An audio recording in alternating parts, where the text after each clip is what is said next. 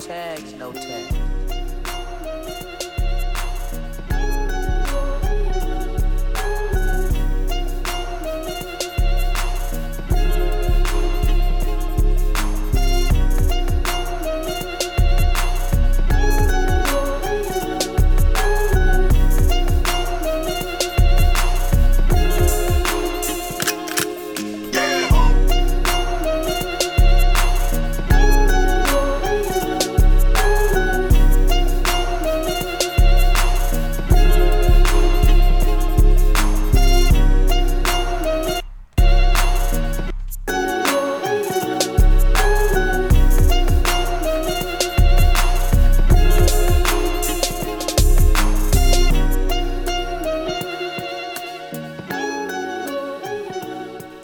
Yo, what's up, good people?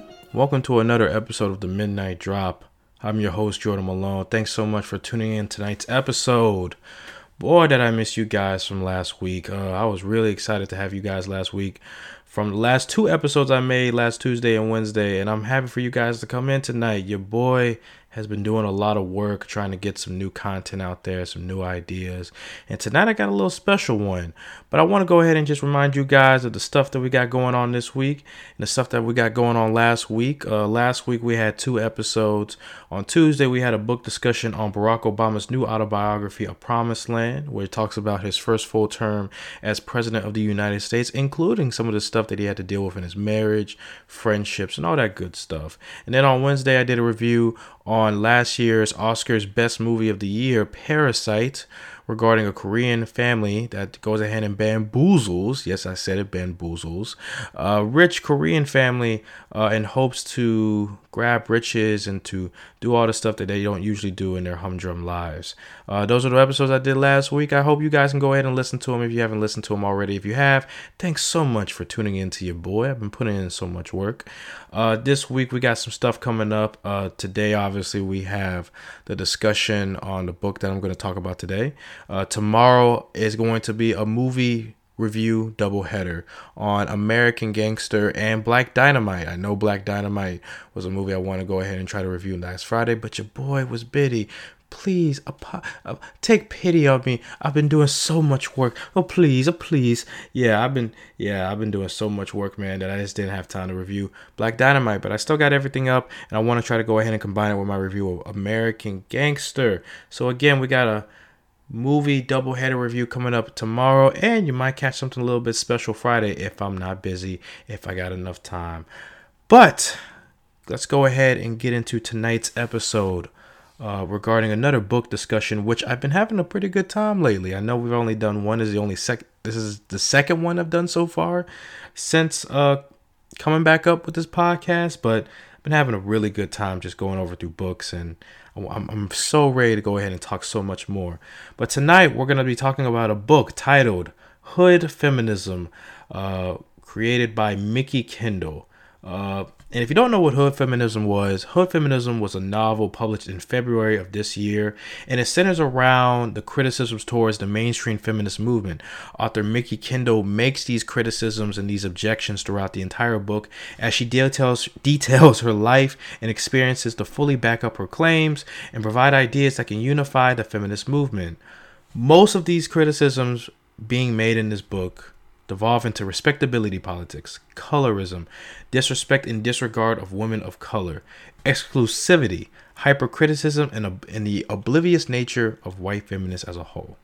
Now, before we kind of go into this like I did with the last book, I want to go ahead and talk to you guys about what my mindset was going into this book. Why would a dude like me, Jordan Malone, go ahead and try to read this book? And what got me interested into it? Well, I was interested in this book because I wanted a different perspective of the feminist movement, and I wanted to actually know more of what black women go through. Time after time, I believe that black men advocate protecting black women through the problems they regularly go through, but small action is taken. I never saw my peers read a book on feminism, take time to talk to black women, or if they did it because they wanted for some sexual gain, consume knowledge, etc. I've never been outspoken because I never felt like I took the time to learn or take action. That's on me. I never went in to actually know stuff what black women go through, and I felt like I couldn't be an advocate if I didn't know any better. I've taken small steps and learned so much from my girlfriend. Love her dearly. And I researched other forms of material to better expand my knowledge, and hood feminism instantly became on my radar. I didn't merely pick this book up and didn't look at the contents, reviews, or interviews. I took the time to actually know about this, and the studies were promising. The synopsis was promising, and the talks were very engaging. However, it was apparent that the interviews and the reviews were mostly from women of color. Not a lot of white women, and little to no men. No matter the case, I wanted to read this novel and was excited to read it after I finished A Promised Land by Barack Obama, and wanted to know more just about how I can do my due diligence and learn from the experiences of black women by reading a book that criticizes feminism and goes on to see how they can make it better. So, kind of guess as another main objective, a nice benefit from this book is learning more about feminism and the history of it, and most likely just kind of just understand like where it's at right now in this current age. And if to kind of give you a sense of what this book is all about, I'm going to go ahead and read a quote from it directly from Mikki Kendall, and it goes like this. One of the biggest issues with mainstream feminist writing has been the way the idea of what constitutes a feminist issue is framed. We rarely talk about basic needs as a feminist issue. Food insecurity and access to quality education, safe neighborhoods, a living wage, and Medicare for all are all feminist issues. Instead of a framework that focuses on helping women get basic needs met, all too often the focus is not on survival, but on increasing privilege. For a movement that is meant to represent all women, it often centers on those who already have most of their needs met. And here's another quote that I wanted to go ahead and share with you guys before going into the contents. I thought it was really, really fucking dope.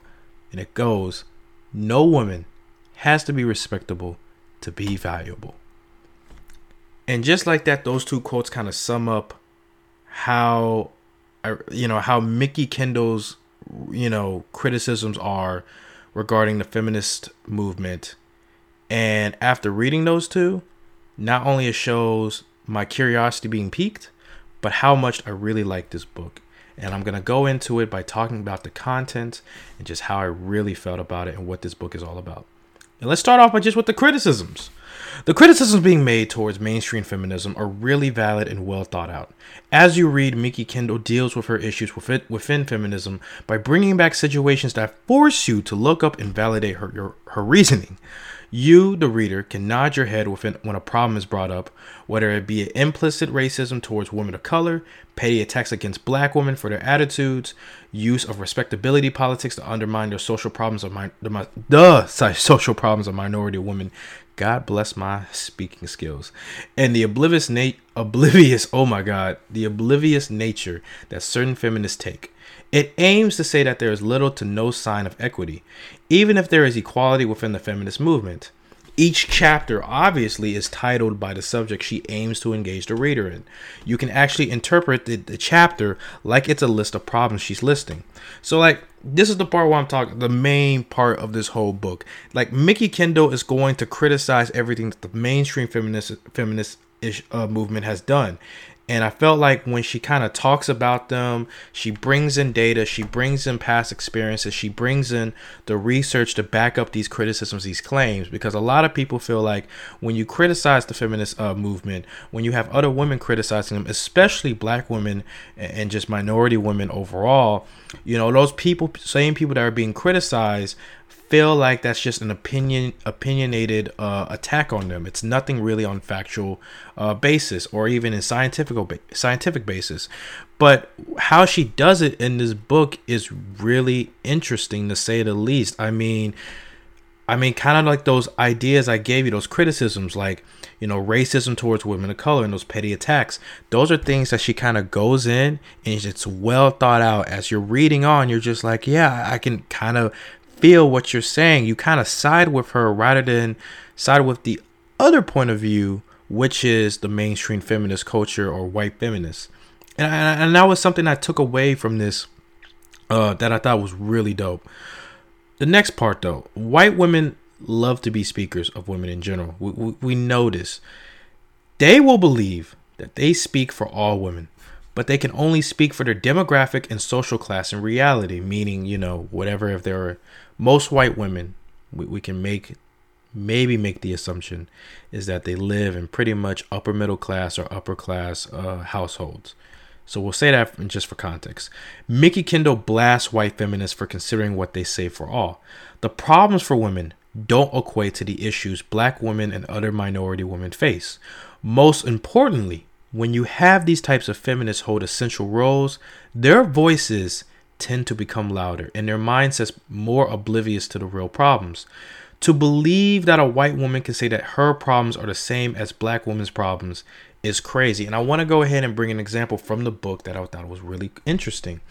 She goes ahead and talks about problems that white women feel like need to be addressed when it comes down to just talking about, I feel like I need to be a woman that needs to fight for her right to work or needs to fight for her right to at least say, oh, my body is all good.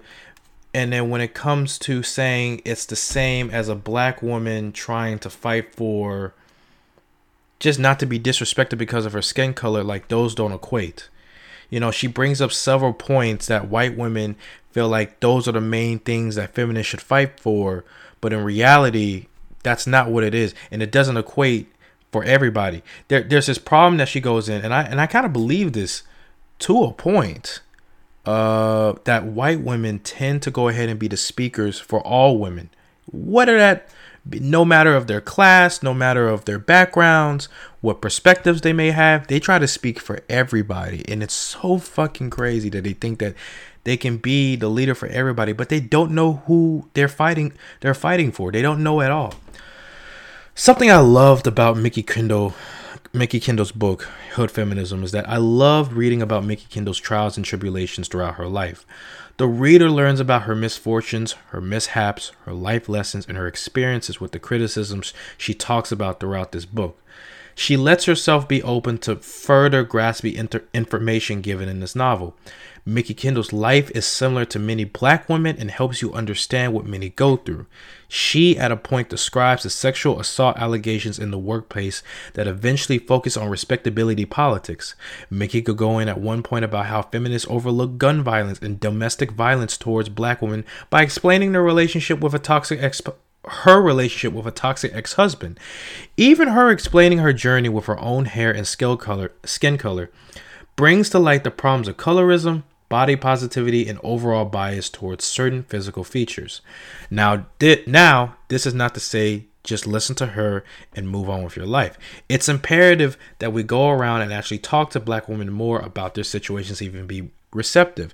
And why I say this is because this is a really good thing that I took away from a close friend of mine, is that when you're reading stuff like this, you take in their values, you take in what they say, and you help that morph into what you think your values are, or what your perspectives or your opinions are. And kind of reading through her life, it kind of helps validate her ideas and her points about what feminism needs to do better, but also illustrates what black women go through sometimes in a day-to-day basis, a lot of times in a day-to-day basis. Some women are lucky. They don't have to deal with this sometimes. They're blessed because of where their living situation is at and their parents and everything else like that. But a lot of women still deal with this, especially low income minority women. And that's something that I want to kind of transition to. What else is noteworthy in this book is that it spotlights the problems that minority women we might not even know about or even know little of.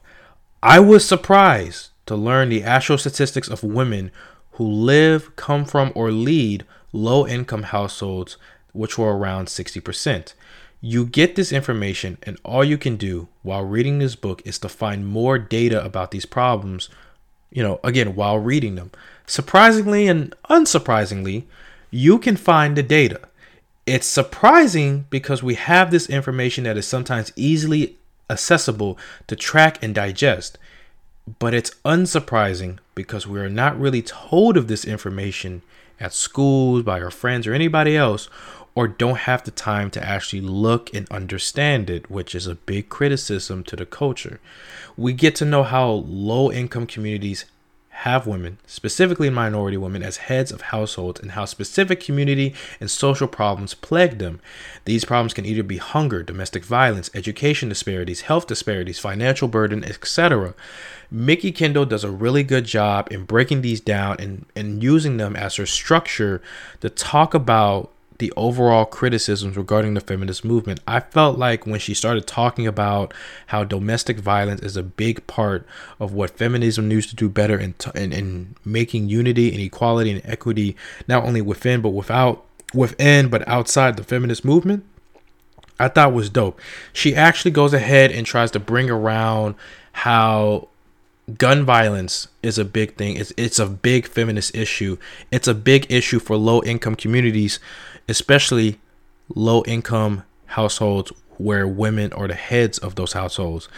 And it was like an example where it talks about how more minority women, black women specifically, deal with gun violence than any other woman out there. And that really brings around like hood feminism. Hood feminism is bringing the limelight into the hood, like, black women that live in these dilapidated areas, including trans women, and women from the LGBTQ plus community. And I thought that was pretty cool, and that was interesting to look at. And that's something else. Hood feminism also aims to use the widespread problems we face in our country and connect them to mainstream feminism's general criticisms towards we face in our country and connect them to mainstream feminism's general criticisms towards that.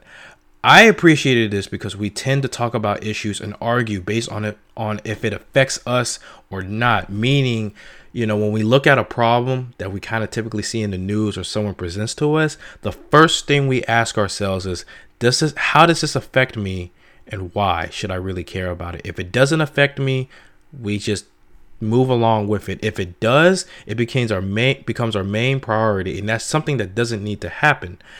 At times, we can rarely understand what it means for women of color, as they tend to usually be the ones that take the effects of said problems.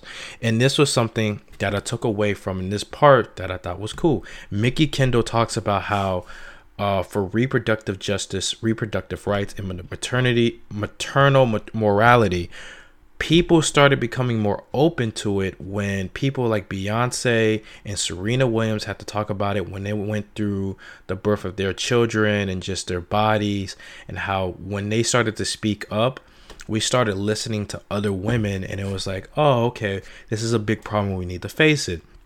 While it's good that people are starting to listen, it's still a problem that we have to wait for celebrities to talk about it, but we have numerous communities of low-income minority women having to deal with it, and the feminist movement has looked away from it. It's crazy.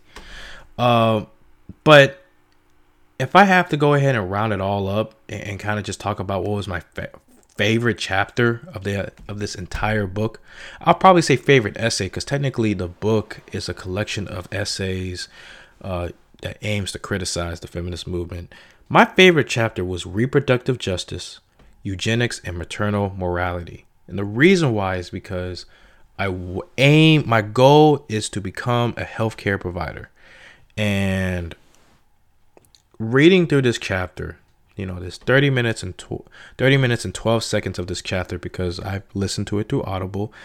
I started to get really mad because she goes on in to criticize how the feminist movement doesn't talk about how black women, trans women, women from the LGBTQ plus community, other minority women have the constant problem of going to a healthcare facility, a doctor, and they need all these problems figured out, and the doctor either doesn't know what to do, denies them service, or ask invasive questions that triggers women.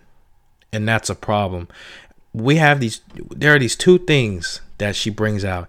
Doctors either don't want to treat trans women or black women because they don't want to deal with them, and they're either internally transphobic, homophobic, or racist, or doctors or healthcare providers want to help them out, but they don't want to take the time to learn their bodies, to learn what's the best thing to do for them, and to seek help when they need it.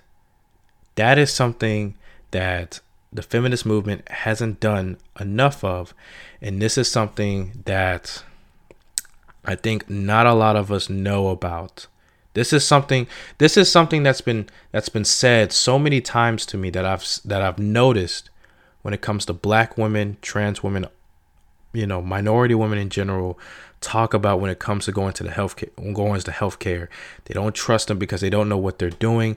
And then a lot of critics say, "Oh, it's because you have to have insurance. If you have the best insurance, you'll get the best doctors, you'll get the best care, you'll be fine."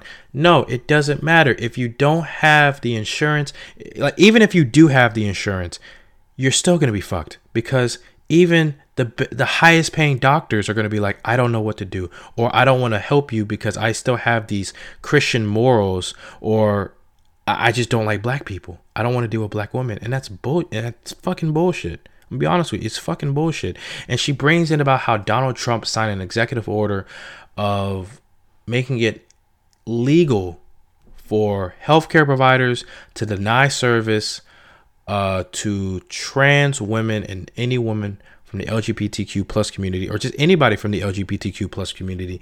And that really goes in because now doctors have a scapegoat to look forward to. They can just say, "Fuck it, I don't want to do this shit," and I can't get in trouble for it by law. By law, I can't get in trouble. And that really makes me upset, because as a healthcare provider, not only should you aim to heal people and take care of people, but you should aim to teach others, your patients, and yourself through day-to-day situations. The fact that you don't want to actually help people, especially black women who already go through a lot when it comes to carrying a child and dealing with so many other things, it's ridiculous to me. It's so ridiculous. This chapter goes more into just how white women, white men, just men in general, want to take control of women's bodies, and white women don't want to try to say anything about that. The feminist issue goes and talks about my body, my rights. You have female pro-lifers that talk about, you don't abort a baby, but they don't understand what black women go through. They don't understand what trans women go through. There are so many things that they don't understand, and it's a big problem in our country, including in the feminist movement, that I feel like needs to be addressed in the healthcare community a whole lot more. And I'm so happy to read this chapter. If there's anything else that I wanted to say about this book that I guess say a critique, I would say really there are some times she goes into the book and she kind of repeats what she says, like certain points that were main points in other chapters, and then that following chapter she kind of talks about it a little bit more.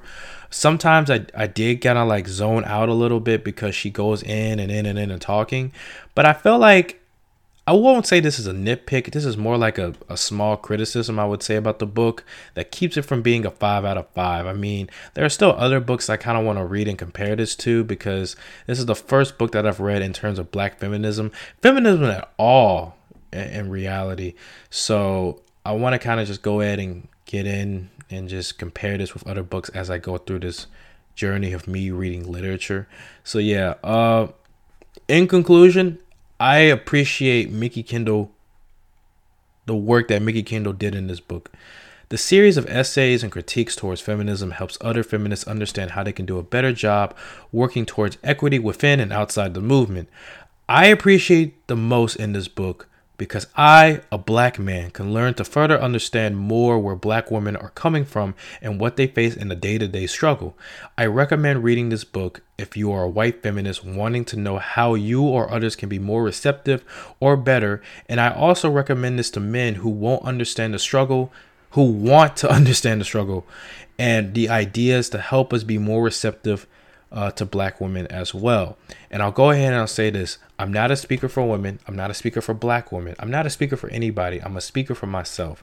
And I feel like what this book helped me was to expand my mind, my thought process when it comes to these situations. And I feel so much better reading this, that I feel comfortable going into more literature and learning a whole lot more from different perspectives. I'm not taking this entire perspective from Mikki Kendall and making it my own, but I feel like it helps me shape my own perspective and my opinions regarding it by giving me clear-cut evidence and validations and criticisms that help me figure out a way to be better, not only receptive, but be a better advocate for black women. So overall, I got to give this book a 4.2 out of 5. I was really thinking about a 3.9, but I feel like that's if I was being like really rude, but there's no way I can give it that low of a score. I think a 4.2 out of 5, 4.2.5 for what? Oh shit, I'm tired. But yeah, a 4.2 out of 5 would be really dope. I think it's really, really good book. I think I recommend you guys to read it. You guys can pick it up on Amazon, hard copy. You guys can go ahead and get it on Audible. That's how I've been listening to my books. Been having a really good time listening to books, man. Yeah, but that is it. That is a discussion and review for Hood Feminism, created by Mikki Kendall. A wonderful book. I wish I can go up to her and thank her for this great novel and these series of essays that she made.